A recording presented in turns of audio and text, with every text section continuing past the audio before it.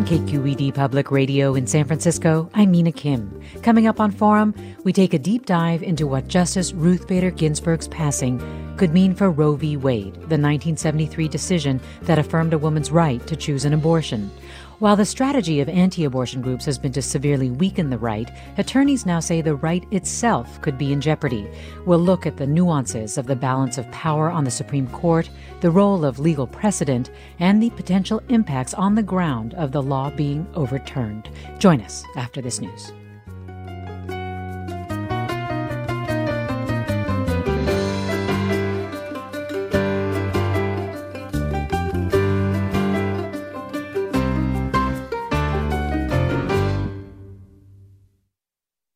This is Forum. I'm Mina Kim. President Trump said he will name his nominee to succeed Supreme Court Justice Ruth Bader Ginsburg tomorrow. The trailblazing feminist jurist became the first woman and Jewish American to lie in state at the U.S. Capitol this morning. One of Trump's top contenders to succeed her is Amy Coney Barrett, whose conservative jurisprudence has called into question the future of Roe v. Wade, the landmark 1973 decision establishing a nationwide right to an abortion. In this hour, we look at the likelihood of a conservative majority overturning Roe and what that would mean for women across the country, particularly those who live in states that already limit abortion access. And joining me is Jennifer Dalvin, director of the Reproductive Freedom Project at the ACLU. Thanks for joining us, Jennifer Dalvin. Thanks so much for having me and for covering this important topic. Well, thank you. Speaking of Ruth Bader Ginsburg, I was interested to learn that she was not a fan of Roe, in that she didn't like the way it was decided because it left it open to legal attacks. As I said, Roe established a nationwide right to have an abortion, but what are its legal vulnerabilities? Well, I think what you're talking about is something that really went throughout Justice Ginsburg's career, which is an emphasis on equality. And she really understood that the right to abortion is central to women's equality, to our ability to plan our lives, to participate in the workforce, to have the lives we've dreamed for ourselves. And so she would have preferred that the right, I think, were grounded more in a right to equality rather than simply the right to privacy, which it is grounded in now. I think, unfortunately, the right, it's not good. That's not what's going to make the difference here before a new conservative Supreme Court. Yeah, so let's talk about that. What is going to make the difference before a new conservative Supreme Court? And one of the first things that I would love to hear more from you about is the role of stare decisis, the role of settled law, because I remember this was such a big issue during confirmation hearings as to whether or not Kavanaugh, for example, believed that Roe was settled. Yeah, that's exactly right. That question of stare decisis, whether courts can and should revisit long-standing precedent. And I think there's a couple of things to think about here. One is people might talk about Judge Barrett's views on precedent because she has said she will be guided by precedent. But being guided by precedent when you are a lower court judge is an entirely different thing than the question of whether you will be guided by precedent when you are a Supreme Court justice. And it is up to you to make that decision. As a lower court judge, you are bound by the decisions of the Supreme Court. So that's one thing. The second thing I'll point to, although, Justice Kavanaugh did have that conversation when he was confirmed, all we need to do is just look at the decision from the Supreme Court just from this past June. In the month of June, the court decided a case called June Medical. And in that case, it was an identical case to one the Supreme Court had considered just 4 years ago. And 4 years ago, the court said that a law that would have the effect of shutting down the majority of clinics in the state of Texas was unconstitutional. Then we fast forward 4 years later to a new court with Justice Kavanaugh on it. And Chief Justice Roberts comes out with the majority. He sides with the liberal wing of the court to say that precedent controlled, and that he was therefore unable to come out a different way when examining the same exact law, a law from Louisiana that would have left the state with only a single doctor to provide abortions in the entire state. Chief Justice Roberts said, I'm bound by precedent. I'm going to go. Even though I disagreed with that case, even though I disagreed with the Texas case, I'm bound by precedent, and so I'm going to strike down this law. Justice Kavanaugh did not rule that way. Justice Gorsuch did not rule that way. Only Chief Justice Roberts did. I see. And then, of course, even if something like this comes before Roberts, or even this question of overturning Roe as part of a case that's brought before the U.S. Supreme Court, and you have a judge like a Coney Barrett installed by the Senate after President Trump nominates somebody, you would still only have a 5-4 with Roberts. Well, that's exactly right. I mean, right now we know that Chief Justice Roberts is not a supporter of abortion rights, right. But we have a few things going for us with him. Like I said, he would have allowed Texas to shut down the majority of clinics in the state. But we have a few things going with him. He has concern for the integrity of the court. He, like I said, has some concern for precedent. But if there is a new justice added by President Trump, getting his vote won't matter or won't be the deciding factor. You'll need someone else too. And all we need to look to is, like I said, this decision from just this past summer, as well as the fervor with which some of the groups that have as their mission to overturn Roe v. Wade are lining up behind these possible new Trump appointees. Yes. Would it be fair to say I've seen Judge Amy Coney Barrett described as a favorite of many in the anti-abortion movement? That certainly appears to me to be true from all of the press that I am reading. They seem to be really pushing her forward. And just in terms of the way that she's previously decided cases and the things that she has said, it's very clear that she is not somebody who would support Roe. She does not support Roe. The other thing I wanted to ask you about was, you mentioned June Medical, and you mentioned that, yes, Justice Roberts did decide that he could not allow this Louisiana law that would have significantly made it significantly harder for women to have an abortion because it would have required admitting privileges for providers.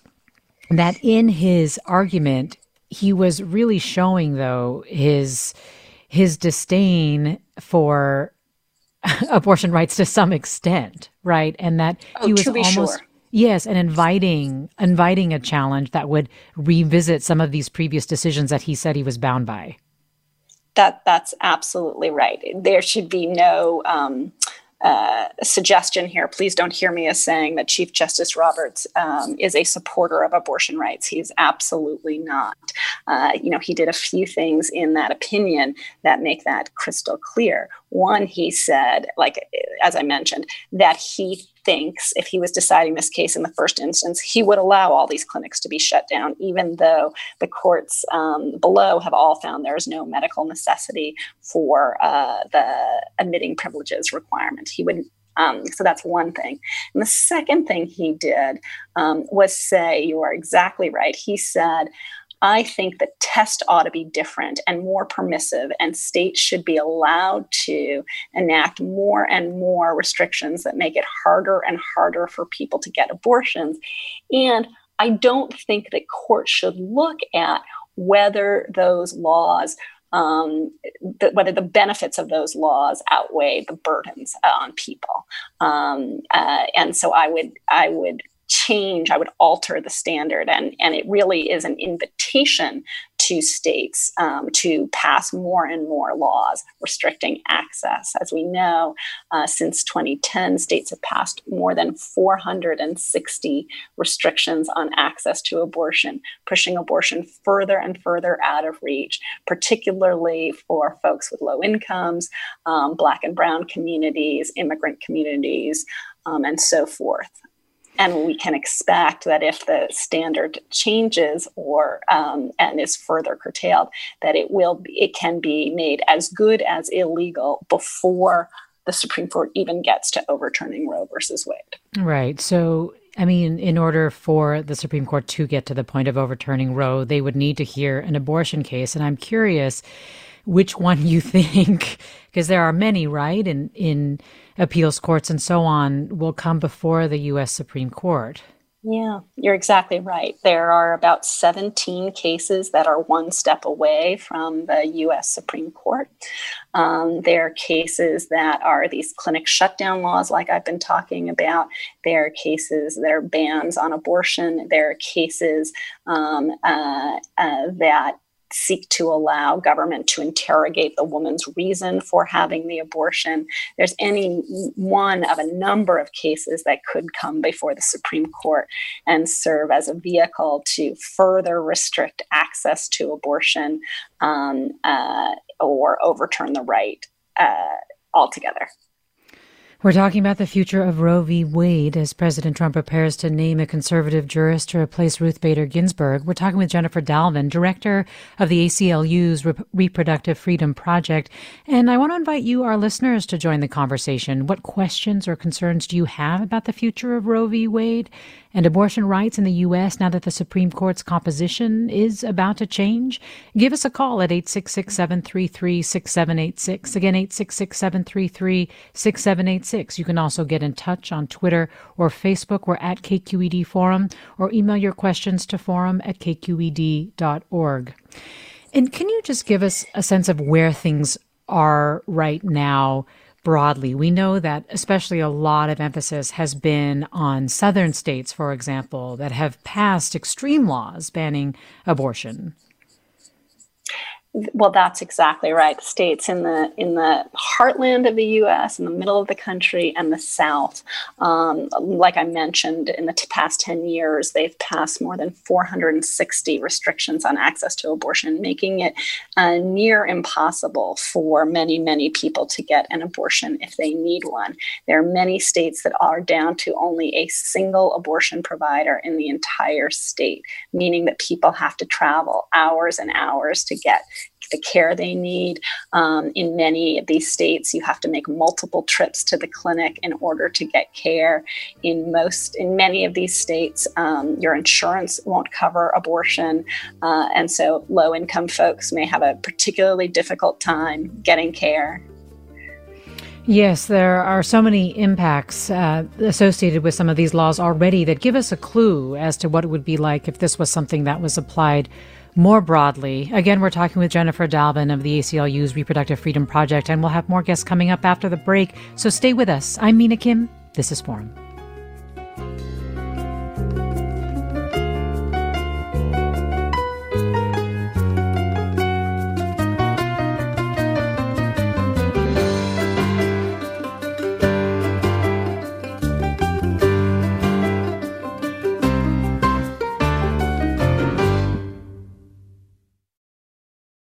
This is Forum. I'm Mina Kim. We're looking at the future of Roe v. Wade as a conservative nominee is all but assured to succeed Ruth Bader Ginsburg on the U.S. Supreme Court. Both abortion rights proponents and opponents agree that there's a better chance than ever that Roe v. Wade, the 1973 decision establishing a right to an abortion, could be overturned. And we're talking about how it could play out with Jennifer Dalvin, director of the Reproductive Freedom Project at the ACLU. And you, our listeners, you can join us at 866-733-6786. Again, 866-733-6786. You can also get in touch on Twitter or Facebook. We're at KQED Forum, or email your questions to forum@kqed.org. Let me go to Maggie in Orinda. Hi, Maggie. Throwing this out to friends lately that, if Roe v. Wade is overturned, that maybe it would cause such an uproar that Congress would finally have to take it up and try to legislate that right where it hadn't previously ever been. And I'm just sort of wondering about your guest's view about that and, whether that's a pipe dream or could it happen, or what she does think would happen if Roe v. Wade is overturned. What are the chances that Congress would step in here, Jennifer Dalvin? Well, I think you bring up a really important point, and there's actually legislation in Congress right now that would provide protection for the right to abortion. I think whether that legislation stands a chance of becoming law, has everything to do with how the election comes out this November. And so, it's really important for your listeners to know that, contacting their Congress people about this legislation. Is called the Women's Health Protection Act is one of the bills, and the other one is called the Each Woman Act, and that these are important to you and important to protecting abortion throughout our country. And so that's one thing that folks can do. And the other thing is to vote like your rights depend on them, because they do, not only in the area of abortion, but in areas that lots of progressives care about: voting rights, racial justice, criminal justice, immigrants' rights, healthcare access, and so forth. That those decisions are made at the voting booth, both at the federal elections and at state and local elections. And so whether it's folks here in California or folks, encouraging your neighbors and your relatives in other states and localities to vote, those are, two of the most important things that people can do. Well, we're joined now by Dr. Carrie Swiak, professor of gynecology and obstetrics at Emory University School of Medicine. She's also a practicing OBGYN and abortion provider at several Atlanta area hospitals. In Georgia, which passed a heartbeat bill signed by the Republican Governor Kemp in May of 2019, which effectively means no abortions past 6 weeks, except in cases of rape or incest or the mother's health is endangered. It also contained this provision for up to 10 years of prison time for doctors who perform abortions. Right now, it's stalled in legal challenges. But Carrie Swiak, thanks so much for joining us. I appreciate it. Thank you for having me. And I just first have to ask, what would happen to your patients if this heartbeat bill became law in Georgia?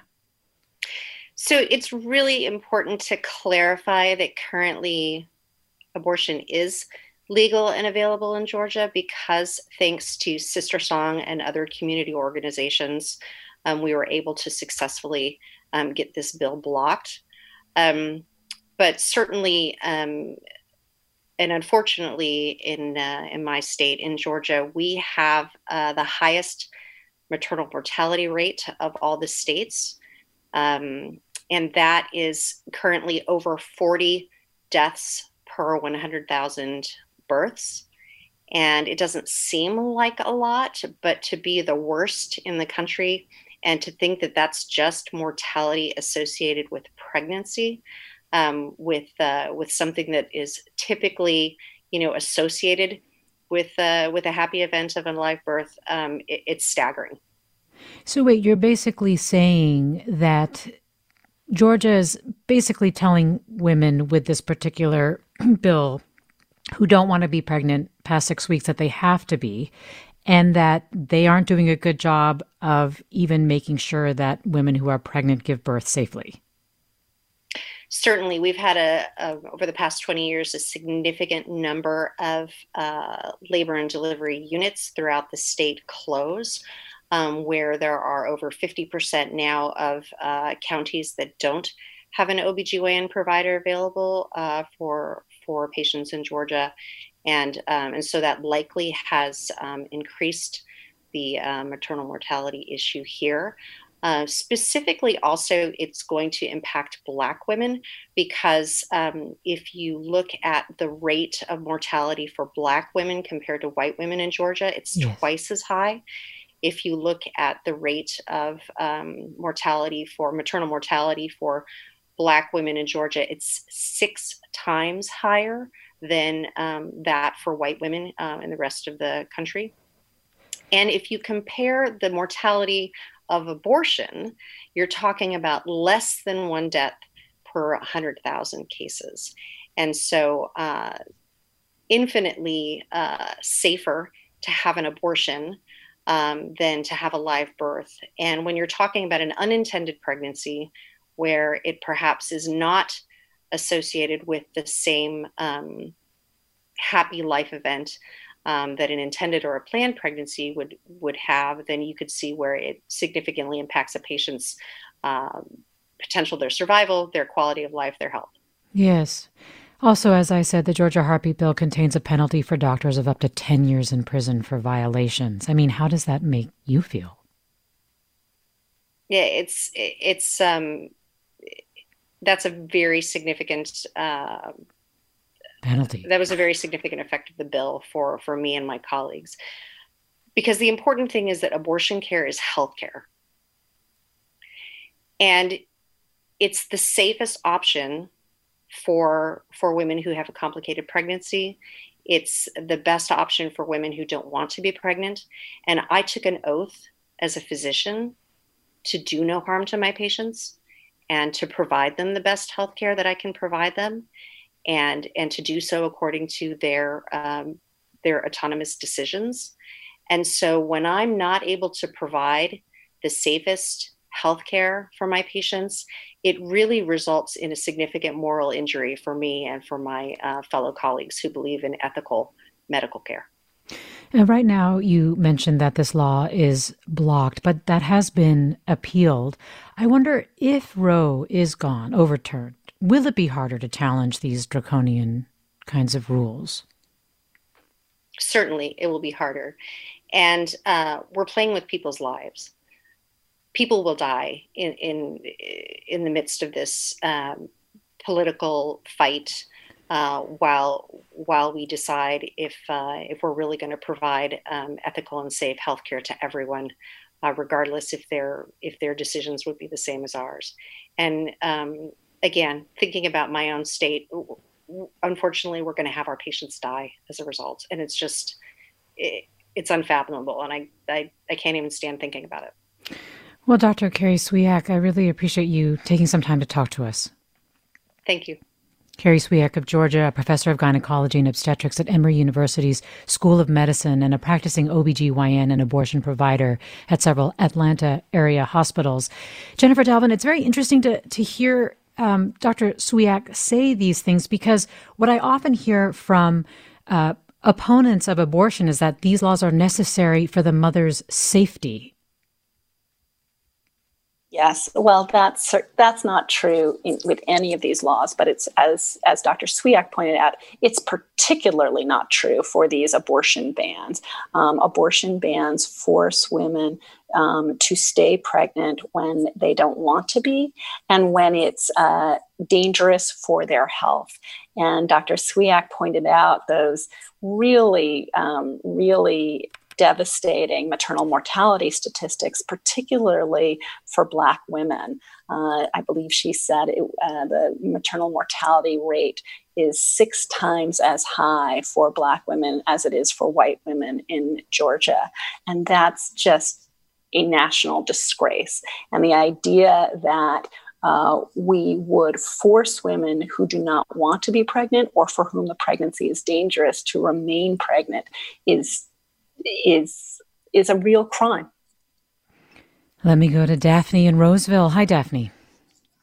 Oh, hi. Good morning. Thank you for taking my call. Yes. Please go right ahead. You're on. Yes. My question is for the attorney. I'm a registered nurse and not an attorney, but my understanding of Roe v. Wade is it was settled under privacy and self-determination precedents. And my question is, under the umbrella of right to privacy and precedent, I support the right for people to make medical decisions with their provider in the privacy of the offices and for safety reasons and a lot of other reasons. And my question for her is, can she speak to, under the umbrella of privacy, would there be the possibility of lawsuits challenging things such as sterilization, such as vasectomies, use of Viagra for erectile dysfunction, use of penile implants for diabetics that have that disorder? Because these are reproductive-related medical decisions that directly affect reproduction in a relationship or not. And the same would be for women's sterilization and birth control. Are all of these things under a similar legal umbrella? because it's sort of confusing to us out here why one reproductive procedure is now wanting to be outlawed when all of these others are not spoken of. Thank you. Daphne, thanks. Yes, thank you for raising that question. And you're right. The right to have an abortion was decided under a privacy right, an idea that the government should not be, that these are really important life decisions for people, and that they belong to the people who make the decision. And you are right to think that if the court finds that there's no protection for the right to abortion under the right to privacy, other things can fall as well. The one that comes most immediately to mind is the right to contraception, which was decided by the Supreme Court under the same legal principle. So you're exactly right to try to connect those dots. Well, I'd like to bring Michelle Goodwin into the conversation, Chancellor's Professor and Director of the Center for Biotechnology and Global Health Policy at UC Irvine School of Law. Her recent book is Policing the Womb, Invisible Women and the Criminalization of Motherhood. Thanks so much for joining us. It's a pleasure to be with you. And I wanted to ask you about, I think Daphne's question really sort of leads to this, but how is it, I don't know if you can give us some historical context, that this particular action of ending an unwanted pregnancy became such a focal point, given all the other things related to reproductive health and family planning? It's an excellent question. Women's reproductive health and rights has always been a political issue, and really the perfect storm came about around the time of the Civil War. The Pilgrims were performing abortions. Abortion was legal in the country. There was no legislation about it. Abortions had been performed for millennia. But this perfect storm involved, I should say that nearly 100% of women's reproductive health care had always been done by men. But abortion became, and reproductive health became professionalized around the time of the Civil War. And professionalized, what I mean by that is that there were men who had invented instruments. They had experimented on enslaved Black women, but they had invented these instruments which they wanted to use on women. And the way to push women out of the reproductive sphere, these were midwives, was to then use the lobbying arm of the American Medical Association to require that there be licensure standards, to require that one goes to medical schools. Well, as we know, women had been kept out of law schools, medical schools, etc. So what they were really doing was creating a monopoly. But what's very interesting is the way in which they went about creating their monopoly. People like Horatio Storer, Joseph Dewey, and others, which was that they used the American Medical Association to establish and promulgate laws that would then be legislated to criminalize even midwifery, require licensure for midwifery, and then to use abortion as a wedge issue. That these were women that were engaged in a horrific type of a practice.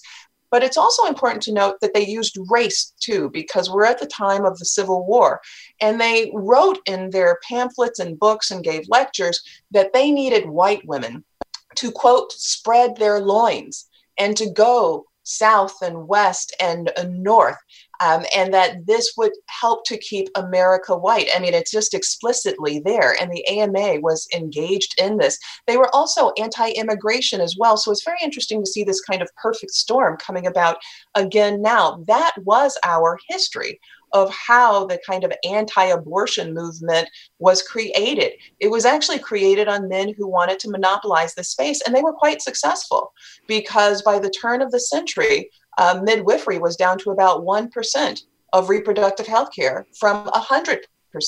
And men had really encroached in this space to the point that when the case Roe v. Wade is being litigated, what's very interesting is Justice Blackmun speaking to this history, that abortion had not been criminalized before. It had just been open. He doesn't really speak to the way in which men monopolize this for themselves, but that is exactly what happened that got us to the point of abortion being perceived as something that was part of an unusual part of reproductive health care. So the roots were in some way concerns over lost economic opportunity. I mean, well, here's a comment from another listener who writes, most abortion opponents base their view on religious beliefs. Where is separation of church and state in all of this? Don't we have a constitutional right not to have religious views making law? That's absolutely right. And when you look at Roe v. Wade, what's very interesting about that case, and it's really important, it's 1973, it's a 7-2 opinion written by Justice Blackmun, who is a Republican, who is nominated to the Supreme Court by Richard Nixon. The reason why I point this out is that there was a time in American history where there was a thick separation between church and state.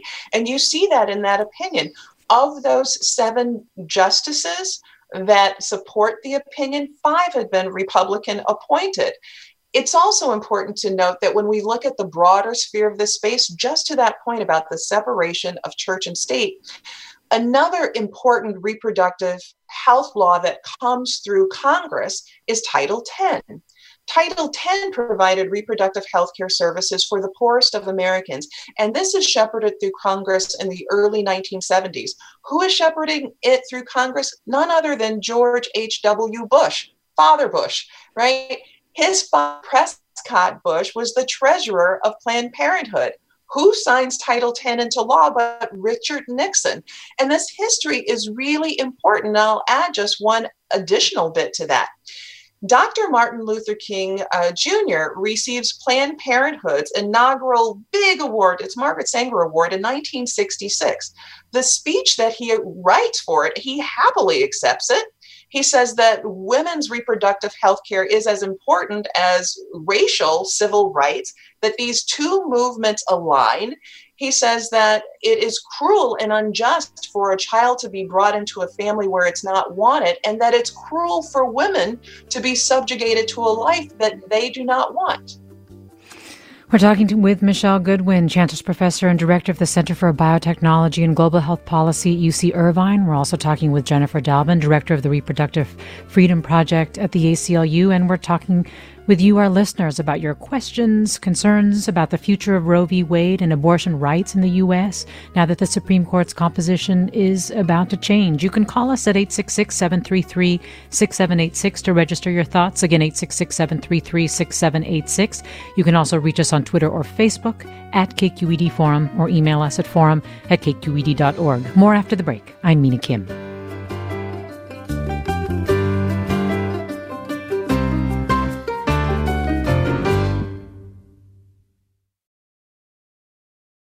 We're talking about the future of Roe v. Wade as President Trump prepares to name a conservative jurist to replace Ruth Bader Ginsburg. We're talking with you, our listeners. You can reach us online at KQED Forum on Twitter or Facebook. Email us at forum@kqed.org or give us a call at 866-733-6786. Again, 866-733-6786. Jessica writes, overturning Roe would allow some states to deny access to abortion, taking away the rights of the poorest in society. Wealthy women would still have access to an abortion via travel to other states. And let me go to Sean in Oakland. Hi, Sean.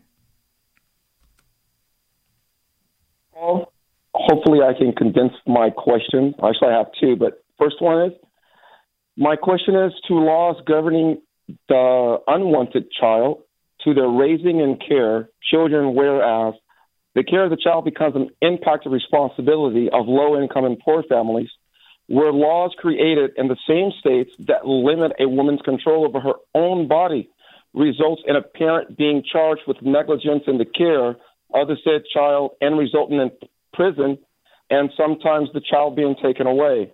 That's my first question. And my second one is adoption. How many of these opponents against abortion are putting their money, their love, and time and taking care of these unwanted children and adopting them? Thank you. Sean, thanks. Jennifer Dalvin, I'll start with you if you want to respond to Sean's points. Sure. I think you raise an important point, because one of the things we want to look at, obviously, is, do you care about, there's a lot of conversation about caring for the rights of the unborn. But if we look at the states that are restricting access to abortion, they often have some of the worst policies with respect to child care, support for families. We need to look no further than what Dr. Swiak was talking about in Georgia, where which has the worst maternal mortality rate in the country and has a rate that is 6 times higher for Black women than it is for white women. And so if that was really the concern here, we would think we would see lots of investment in trying to take care of women giving birth, trying to provide good medical care, trying to provide care for infants and children, making sure they had safe places to learn and to live, and food to eat. That's where we should be putting our efforts. Well, let me go next to Kristen in Redwood City. Hi, Kristen. Hi there. Thanks for having me. I just wanted to make a quick comment. So I'm actually currently pregnant with our first baby, at least this far, but I've had 2 abortions in the past.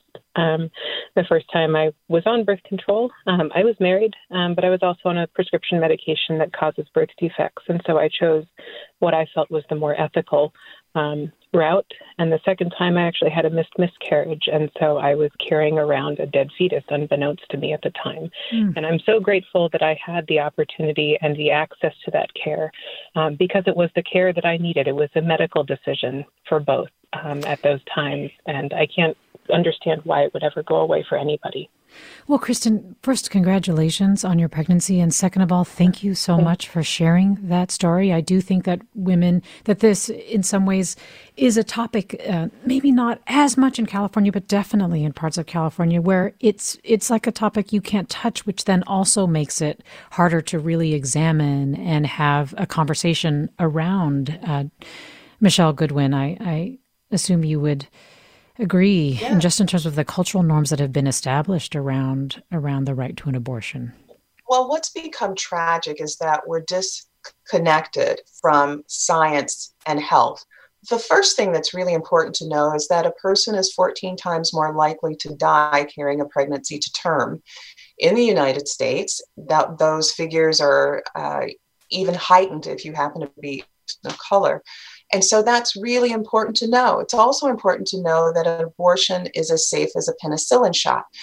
That should help to situate our understanding about the care for people who become pregnant, that really when the state intervenes and places pressure saying you must carry this pregnancy to term or we'll make it difficult for you to be able to terminate the pregnancy, then the state is involved in something that is incredibly egregious. It really is, especially given the data that we know. That's not put at the forefront of these conversations, and it really needs to be. The second thing, and I agree with you, congratulations on our caller's pregnancy, and it's really wonderful that the caller was able to get the medical care that she needed.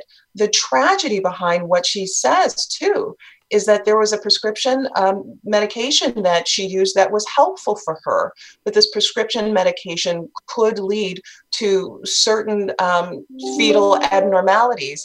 And what's important here to note is that there are women who are being prosecuted across the country for taking drugs, whether prescription medications or illicit drugs that have some bearing on the fetal health. In Alabama, there have been hundreds of women who've had to take plea deals over the last few years under legislation that was actually not intended for pregnant women, but prosecutors have gone after them nonetheless. And also there's a civil side to this as well.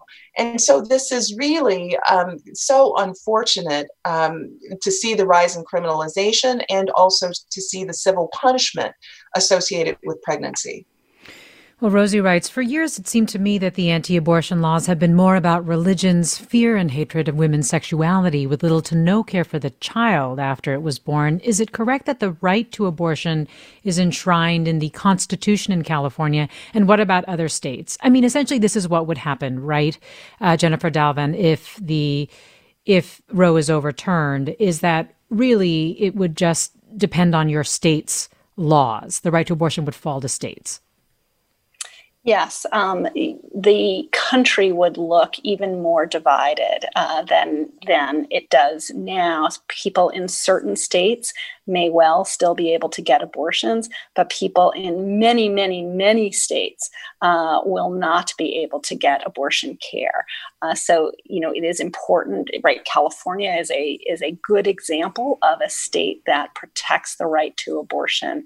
But sadly, there are so many other states where there are politicians chomping at the bit to ban abortion, and many that already have, and those laws would be allowed to take effect if Roe versus Wade is overturned.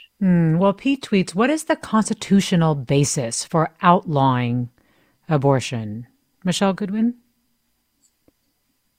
Well, there really isn't a constitutional basis for outlawing abortion, but where the constitutional right comes for states to enact abortion provisions comes out of Planned Parenthood v. Casey.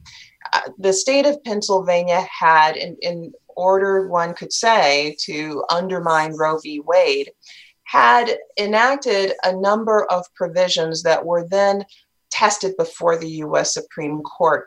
Of these provisions, which included parental notification, waiting periods, etc., all but one were permissible. The only one that was not permissible out of that case happened to be pregnant persons needing to notify their spouse or husbands being able to know, or boyfriends, that the pregnant woman was seeking an abortion. Justice O'Connor made a point of noting the domestic violence involved in pregnancy, and so that law didn't survive. But you've seen in the wake of that, states using that as a means to promulgate hundreds of laws, hundreds of provisions that are really anti-abortion provisions. And this is a means of trying to kill abortion by 1,000 strikes. And so you saw that in the wake of Whole Woman's Health.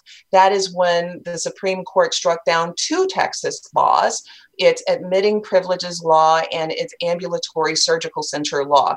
Texas claimed, as in many of these states, what they do is that these are really about protecting the health and safety of women. And that was tested in this case. Did those laws really protect the health and safety of women, or was that just simply subterfuge and means of actually creating obstacles in the path of a woman being able to obtain an abortion? The Supreme Court decided the latter, that these were just substantive obstacles. And we've seen hundreds of them.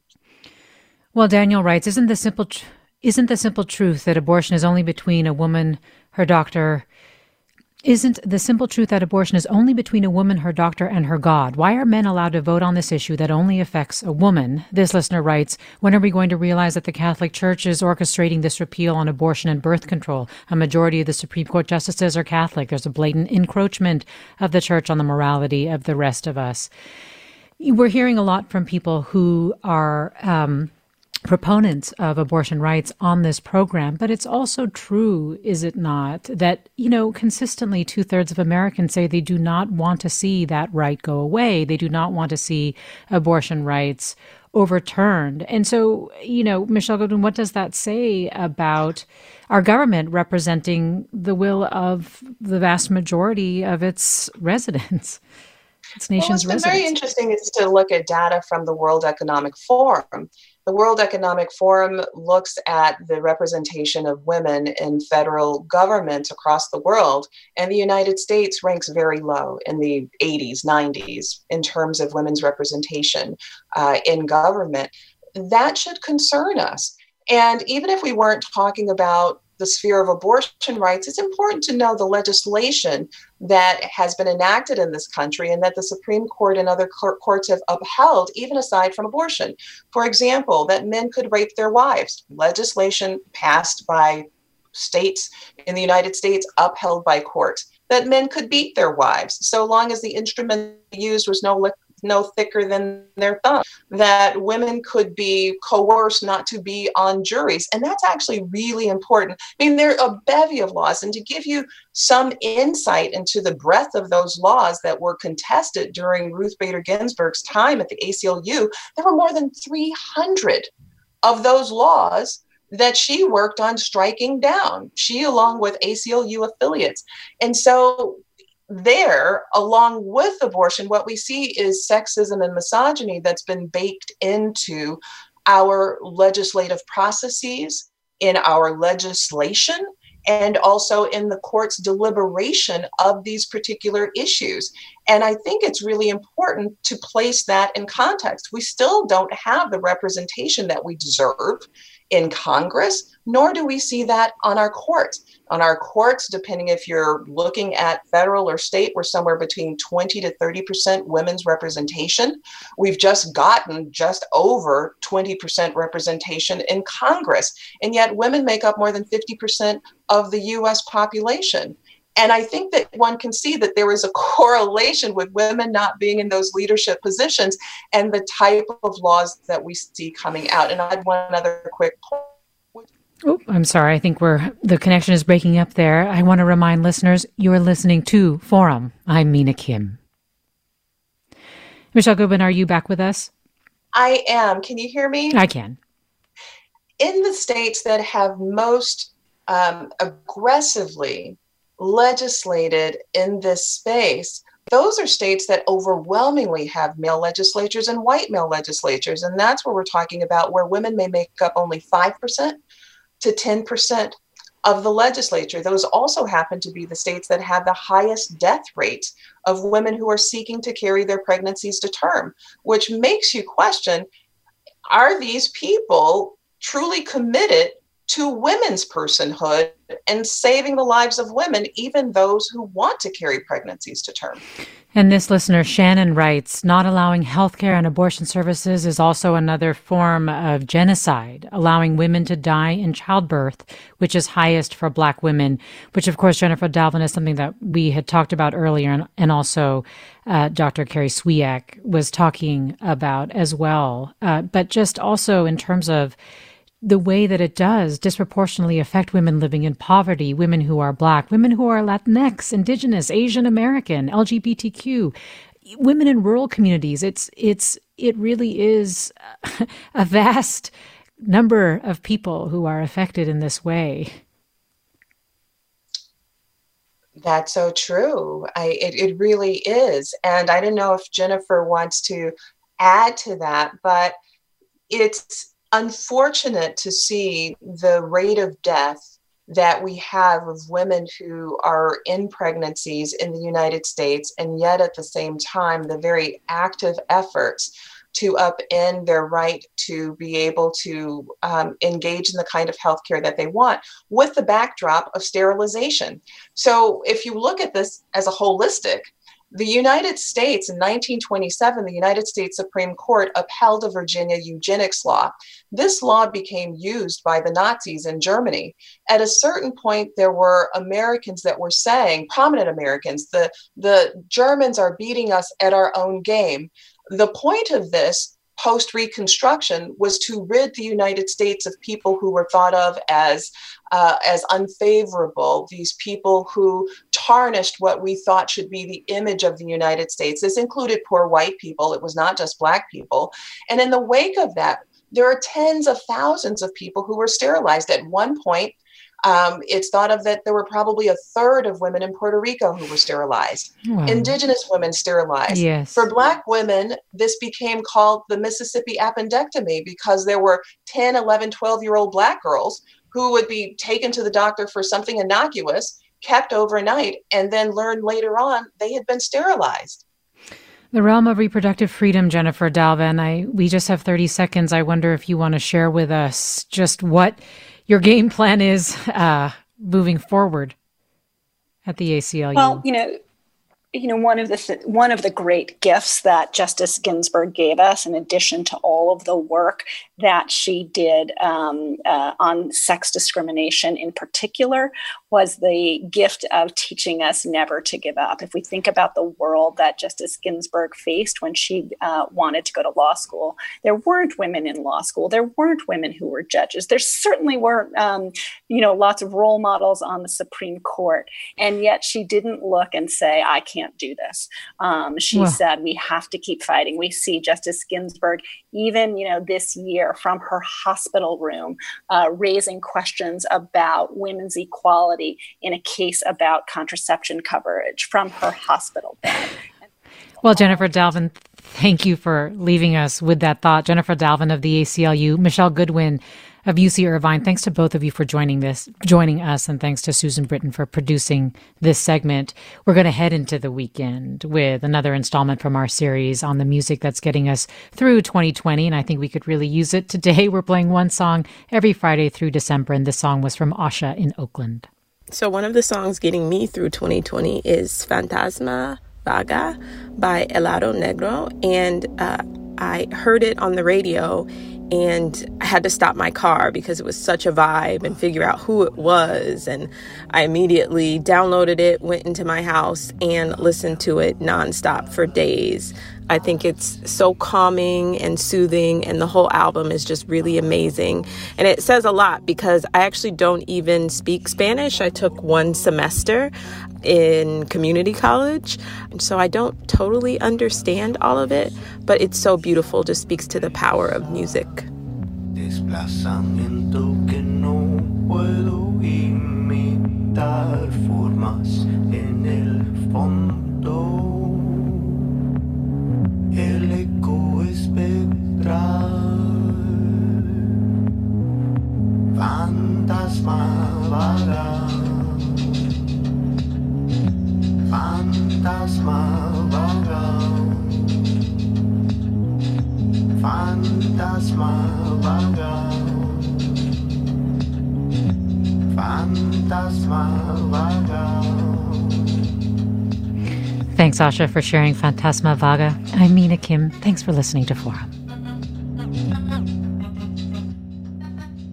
Funds for the production of Forum are provided by the members of KQED Public Radio, the Germanicos Foundation, and the Generosity Foundation, and the Bernard Osher Foundation, supporting higher education and the arts.